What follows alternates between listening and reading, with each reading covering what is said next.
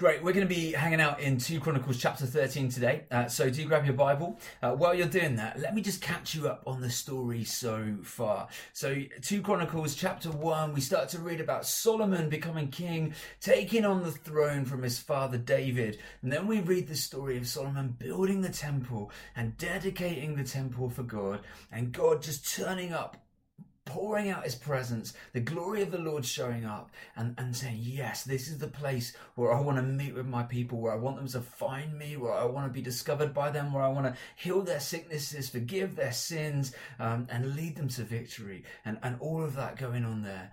And then we read the rest of Solomon's life happens, and then eventually he dies. And if you've been reading through the daily Bible readings this week, you would have been reading this. Solomon dies and he hands over the throne to his son Rehoboam. Now, just to say, if you haven't read that this week, we'd love to invite you to get involved in reading the Bible. As a church, we're reading the Bible together in 2 years, just a little bit every day over 2 years. And you can find the daily readings on our website under the We're Reading the Bible Join In section. So I encourage you to go and do that. Our home groups are following along with that as well. So it's a great way to read it together, to unpack together what is going on in the daily Bible reading. So you're not journeying this on your own. We want to be, like it says in Psalm 1, those who delight in the Lord and become those who are planted like trees with deep roots, sucking up that water and producing fruit. And we believe that happens as we hang out in the Word of God. We grow and we grow together. So I want to encourage you to do that. If you're not in a home group, we're looking to start more home groups. We just launched another one this week. Really excited about that. Do get in touch with me if you'd like to be in a home group. So, daily Bible reading, that's where we're up to. Rehoboam becomes king. Now, you may, if you've read it this week, you may know this, but Rehoboam, he doesn't get off to a great start. Rehoboam manages to upset some people, and it goes a little bit beyond that, and he actually divides the whole kingdom in two, and he ends up becoming king of the southern kingdom, the southern part, which is known as Judah, and then another guy called Jeroboam ends up becoming king of the northern kingdom. And then eventually Rehoboam dies and his son Abijah becomes king and takes his place as king of Judah. And that's where we get to in chapter 13. Now we're going to read chapter 13 verses 1 to 12 together. So here we go. In the 18th year of the reign of Jeroboam, Abijah became king of Judah, and he reigned in Jerusalem 3 years. His mother's name was Maachah, a daughter of Uriel of Gibeah. There was war between Abijah and Jeroboam. Abijah went into battle with an army of 400,000 able fighting men, and Jeroboam drew up a battle line against him with 800,000 able troops. Abijah stood on Mount Zemarim in the hill country of Ephraim and said, Jeroboam and all Israel, listen to me. Don't you know that the Lord, the God of Israel, has given the kingship of Israel to David and his descendants forever by a covenant of salt? Yet Jeroboam, son of Nebat, an official of Solomon, son of David, rebelled against his master. Some worthless scoundrels gathered around him and opposed Rehoboam, son of Solomon, when he was young and indecisive and not strong enough to resist them. And now you plan to resist the kingdom of the Lord, which is in the hands of David's descendants. You are indeed a vast army and have with you the golden calves that Jeroboam made to be your gods. But didn't you drive out the priests of the Lord, the sons of Aaron and the Levites, and make priests of your own as the peoples of other lands do? Whoever comes to consecrate himself with a young bull and 7 rams may become a priest of what are not gods. As for us, the Lord is our God, and we have not forsaken him. The priests who serve the Lord are sons of Aaron, and the Levites assist them. Every morning and every evening they present burnt offerings and fragrant incense to the Lord. They set out the bread on the ceremonially clean table and light the lamps on the gold lampstand every evening. We are observing the requirements of the Lord our God, but you have forsaken him. God is with us. He is our leader. His priests with their trumpets will sound the battle cry against you. People of Israel, do not fight against the Lord, the God of our ancestors, for you will not succeed. Great. We're going to stop just there, but if you keep reading on, what you discover is that Jeroboam and Abijah go to war, and Abijah, he wins, he's victorious. So what we see there then, chapter 13, Abijah's become king, Jeroboam in the north, they're at war with one another, they go to battle, and Abijah's got these 400,000 men. But Jeroboam's got 800,000 men, double the size of the army, double the size of the power. We read there that Abijah and his people, they've got Yahweh, they've got their one God. But Jeroboam has made 2 golden calves and has set them up as their gods. They've got 2 gods. And so there's just this idea of numbers there, that one is bigger and is outweighing the other. At least that's how it appears. Jeroboam got rid of all the priests, and they invited anyone to become a priest who wanted to be a priest. All they had to do was pay a certain amount. We read about that just there. And I love the wording of that anyone, then they could become priests to that which are not gods, but they become priests of it. And it's sad, hey, because if you flick back to Exodus chapter 19, these guys are paid to become priests. But you go back to Exodus chapter 19 and verses 5 and 6, and there we find God speaking through Moses to the whole of Israel. And he says this to them. He says, "Now if you obey me fully and keep my covenant, then out of all nations you will be my treasured possession. Although the whole earth is mine, you will be for me a kingdom of priests and a holy nation. These are the words you are to speak to the Israelites." So God pulls Moses aside and says, hey, I want you to tell the Israelites this. If they walk with me, if they stay in relationship with me, then every single one of them will be a priest. They will be a holy people. Or there will be a nation of priests. And I want to say this to you today, church. That was not just true of those people back there, but it is also true of you and me as well. Listen to this from 1 Peter chapter 2, verse 9. Speaking to the church, Peter writes this. He says, "But you are a chosen people, a royal priesthood, a holy nation, God's special possession, that you may declare the praises of him who called you out of darkness into his wonderful light.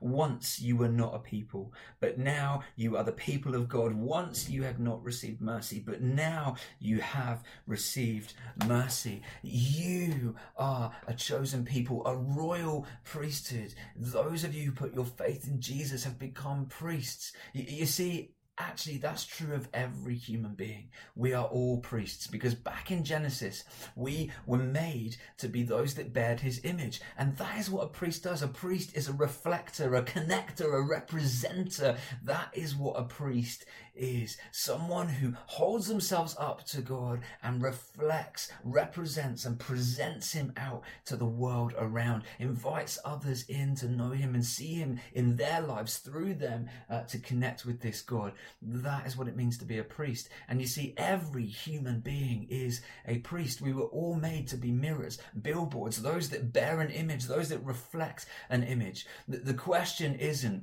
if you are a priest. The question is, what are you a priest of? Let me ask you that. What do you carry? What do you bear the image of? What do you reflect into the world around you? I wonder, ask the people near you, what do they see you reflecting into their lives?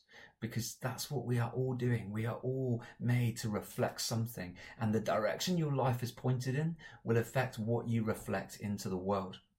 I wonder if you are a priest to grumpiness, anger, and bitterness, or a priest to joy, grace, and love. I wonder if you are reflecting selfishness, envy, and pride, or if you're reflecting charity, hope, and generosity.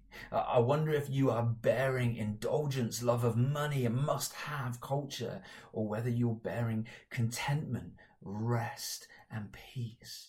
I wonder, are you reflecting into the world? Are you being a priest of things like image, self-image, sex, power, or are you being someone who carries beauty, commitment, and humility? Are you a priest to that which are not gods, or to the one true God? You see, in 2 Chronicles chapter 14, talking about Rehoboam, it says this. 2 Chronicles chapter 12, verse 14, it says this. "He did evil because he had And it doesn't say he did evil because he had done this, he'd murdered someone, he'd taken money, he'd lied to someone, he'd stolen something. It doesn't say that. It says this: he did evil because he had not set his heart on seeking the Lord. You see, we like to define good and evil in all kinds of ways. We base it upon the things that people do. But the Bible doesn't define good and evil like that. The Bible is really clear on how it defines good and evil. Let me give you an example straight from the mouth of Jesus. Someone comes up to Jesus and says, "A good teacher, tell me this." And Jesus' first response is to turn around to them and say, "Why do you call me good? Only God is good. Only God is good. Only God is good." You and me, it doesn't matter how many good things we do. It doesn't matter what we do based on worldly standards, how nice we are to people, etc., etc., etc. Only God is good, and we only become good when we are totally pointed at him, reflecting him, when we allow his Spirit to fill us and to make his home in us, when we allow his Spirit to shape us and transform us from glory to glory, more and more into the image of Jesus. That's how we become good. Goodness isn't about what you do. Goodness is about who you are in and who is in you, and who you are pointed at. Is it God? Because only God is good. And you see, the things I listed earlier on, love, joy, grace, patience, peace, rest, they are the very character and nature of what our God is like. They're the fruit of the Spirit. And the only way that you will consistently reflect and produce and offer that into the world around you is to let his Spirit well up within you and to be pointed at him, reflecting his goodness and his character. All the other things, that they're reflections of other things that you are pointed at. And so we need to align ourselves to him today. So here's my question then. How do we know what kind of priest we're being? Are we being priests of Yahweh, of Jesus? Or are we being priests of that which are not God's? Well, the three ways that you can know that I want to pull out of this passage. The first one then is this: your source, your God. In this story we read, don't we, about Abijah and the people of Judah, and they say, "Hey, Yahweh is our God." And then there's the Jeroboam and the people of Israel, and they've got these two golden calves as their gods. And that should be ringing alarm bells already, because where have these golden calves come from? Like, whoa, hang on, flashback to the journey of the Exodus, where they created a golden calf and God was angry with them. They set that up thinking that was their God, and it wasn't. And that actually leaps back into Egypt. Well, they got that idea from the Egyptians who worshipped around golden calves. They borrowed that from somewhere else. Where is your God come from? The thing that you're building your life around. What is leading you? What is shaping who you are? What have you bought into? What have you decided to partner with? Was it given to you by another human being? Was it given to you by this world? Was it offered into your life because of some circumstances around you? Or was it put in you by the Spirit of God? Because only the Spirit, only the Holy Spirit can reveal to us Jesus. The Bible says only by the Spirit can you confess that Jesus is Lord. You see, only the Spirit reveals Jesus to us, and only Jesus leads us to the Father. If it's anything else and it's come from anywhere else, then you are looking and pointed towards something that is not God. Jesus says this. He says in Matthew 5 that even anger is murder. In 1 John chapter 3 verse 15, it literally says that if you hate your brother, then you are a murderer. You see, what is going on there is this. You might be pointed and reflecting out of your life a bit of anger. Like, oh, they've annoyed me. I've got a bit of hate towards them right now, and reflecting that out. But you see, anger and hatred, they are dim reflections of something much bigger. If you're reflecting that out, it's because your mirror is pointed to murder. Your mirror is pointed towards something really bad, and you are dimly reflecting back out anger and hate. They're all connected. And so what you're pointed at is really, really important. What is the source? What does it look like? Look at your life. Like, what are you reflecting? Because what you're reflecting has come from somewhere. And then you need to ask, well, is that of God? And how do we do that? Well, that's really simple. Does it line up with Scripture? There's no other way. Does it line up with Scripture? Does it line up with the character of Jesus? If it doesn't, then it is not of God, and you are pointed at something else. And we need to be honest about that. When I see things in my life and I look and I think, that doesn't look like I'm reflecting light. That doesn't look like I'm bearing goodness. That's come from somewhere else. When I look at the scriptures and I look at the source of that, I'm like, that's not what God is like. Therefore, I am pointed in a different direction right now. What is your source? What are you pointed at? Check your life against the scriptures. When you're talking with people, are you having wholesome conversations or unwholesome conversations? Is there a little bit of kind of negative talk about the people around you? Then that is not of God. The Bible is really clear. There should be no unwholesome talk among you, it says. All kinds of other things. We could go through all the different things. And at times we experience them. We need to readjust our mirror, readjust our lives back towards Jesus so that we reflect him and not anything else. And how do we check our source? We check it against the scriptures. Point 2 then is this: cost or call. Has it cost you or were you called? When you read this passage, what you read here is that in verse 7, anyone could become a priest to these golden calves. All they had to do, sorry, not verse 7, verse 9, all they had to do was to consecrate themselves with a young bull and 7 rams and become a priest of that which are not God's.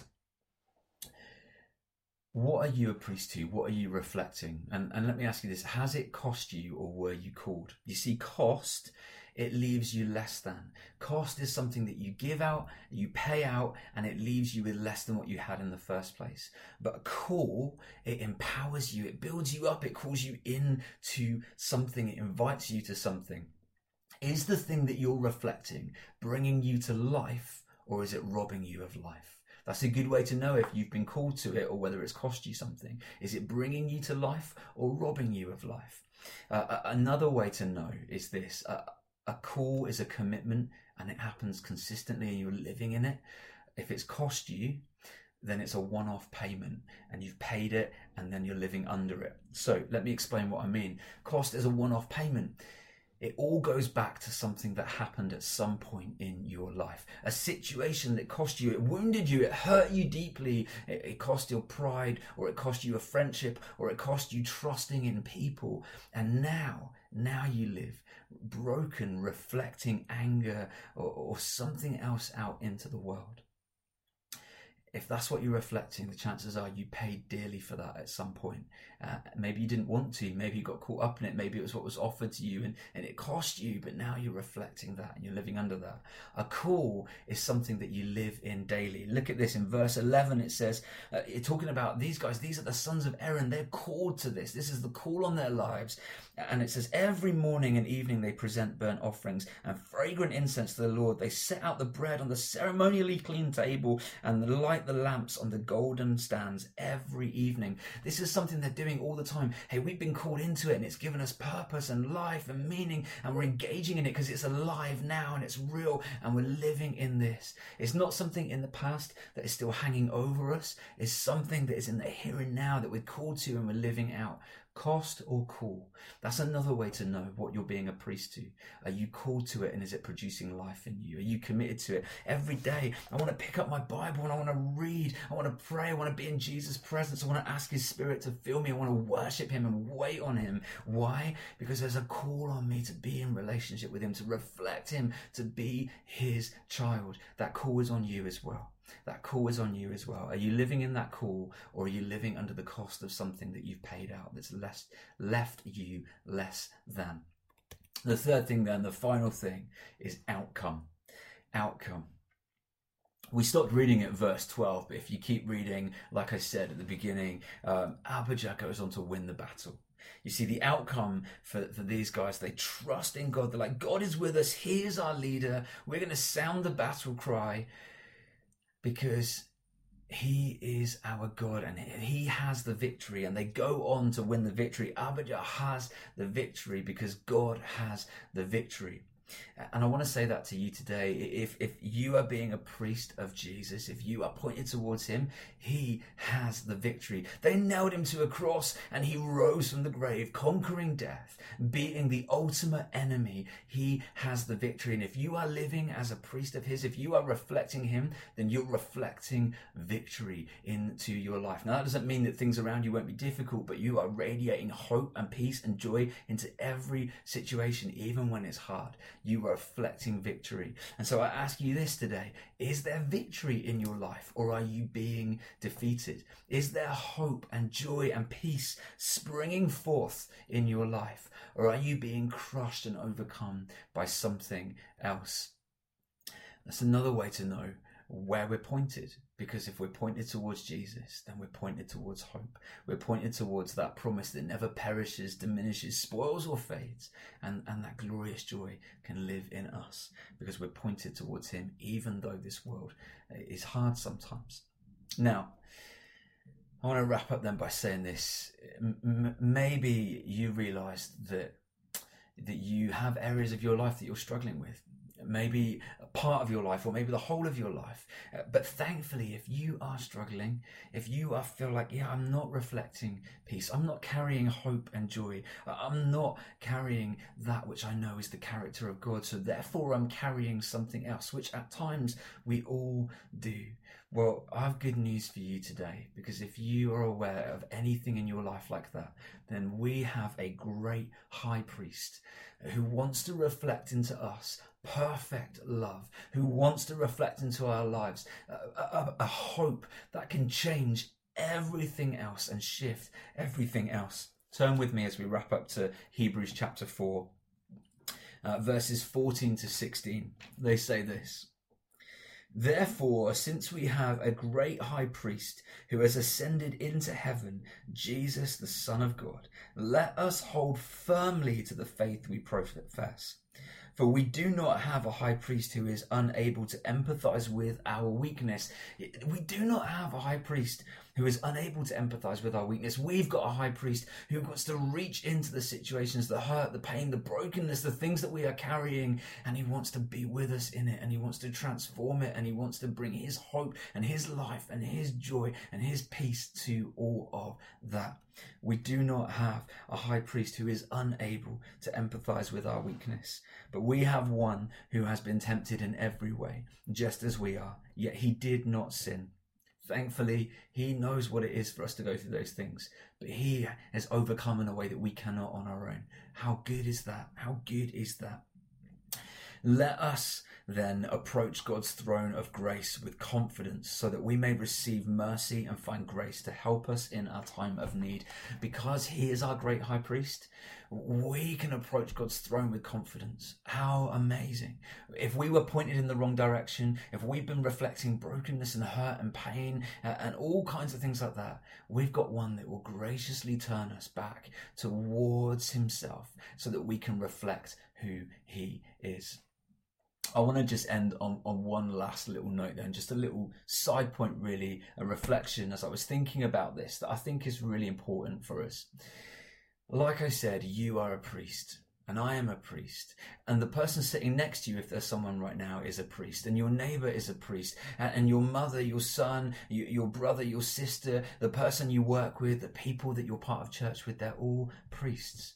It's not a question of whether they're a priest, it's a question of what they are a priest of. We all reflect that which we are pointed towards in life. And so I want to ask you this: who is around you, and what are they reflecting into your life? Who are you walking with? Who are you side by side with? Who are you shoulder to shoulder with on the battle line? Because it is important and it matters. I want to be like in the army of Abijah, shoulder to shoulder with those who were so confident that God was their leader, pointed towards him. I want to be shoulder to shoulder with them, because whoever I'm shoulder to shoulder with, they're a priest as well, and they'll be reflecting stuff into my life, and so it matters. Let me ask you, are you shoulder to shoulder with? Have you got around you? Are you doing life with people that are committed to praying for you? Are you doing life with people that say, yeah, we love to hang out and drink tea and coffee, eat food together, go to the cinema, whatever it is you love to do together, but also we love to just open the Bible together. We just want to read the Word of God together and encourage one another in it. I want people like that around me. I want us as church to be that to one another.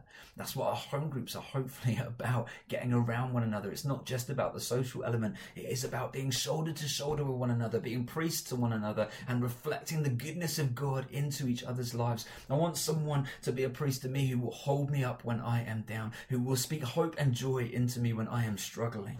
That is what we want in our lives. That is what I want for us to be as church to one another.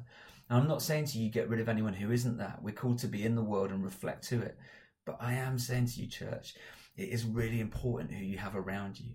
Do you have good people around you who are reflecting the glory of God into your lives? And if you don't have people that are reflecting hope and joy and peace and goodness and love into your life, then do something about that. Do something about that. Maybe you're not in a home group. Well, joining a home group would be a great way to do that. But if you don't, do that. And if you've got Christian friends and that's not what you do, then be bold and challenge one another. It's time to change. It's time for us to really be pointed at Jesus, to see amazing things happen. And so get your Christian friends around you and say, hey, yeah, sure, I want to get together and have a glass of wine. I want to hang out and chat life. But actually, it'd be really good maybe if we could pray for one another as well. And it might be awkward at first because we haven't done that before. But pray for one another. Read the Bible together. Be shoulder to shoulder. Who is being your priest is really important. And what you are being to them matters. Point each other towards Jesus. Graciously lift each other up when you are not pointed in that direction, and point each other back that way. What are you pointed at? Are you living in what you're called to? And are you living in victory? 3 ways to test what we're reflecting and what kind of priests we're being. And maybe it's that thing we said already, you're struggling with something. Well, I just want to encourage you now, press pause. Take a moment and be real with God. And just confess where you're at with him. And ask Jesus to point you back again. We're going to worship in a moment, but let me just pray first. Father, thank you for who you are. You are good. You are good, Lord. There is no one like you. And we want to be pointed towards you. We want to be restored to what you called us to be at the beginning. We want to be those that bear your image, that live in your victory, those that reflect your goodness into the world, those that experience the fullness of life that comes from knowing that we're called to be your children. And God, where we haven't been right now, we lay that stuff down. We own that stuff and we just lay it before you and say, hey, we've been pointing this way or that way. And we ask now your Spirit to come and graciously just turn us back to you, point us back to you.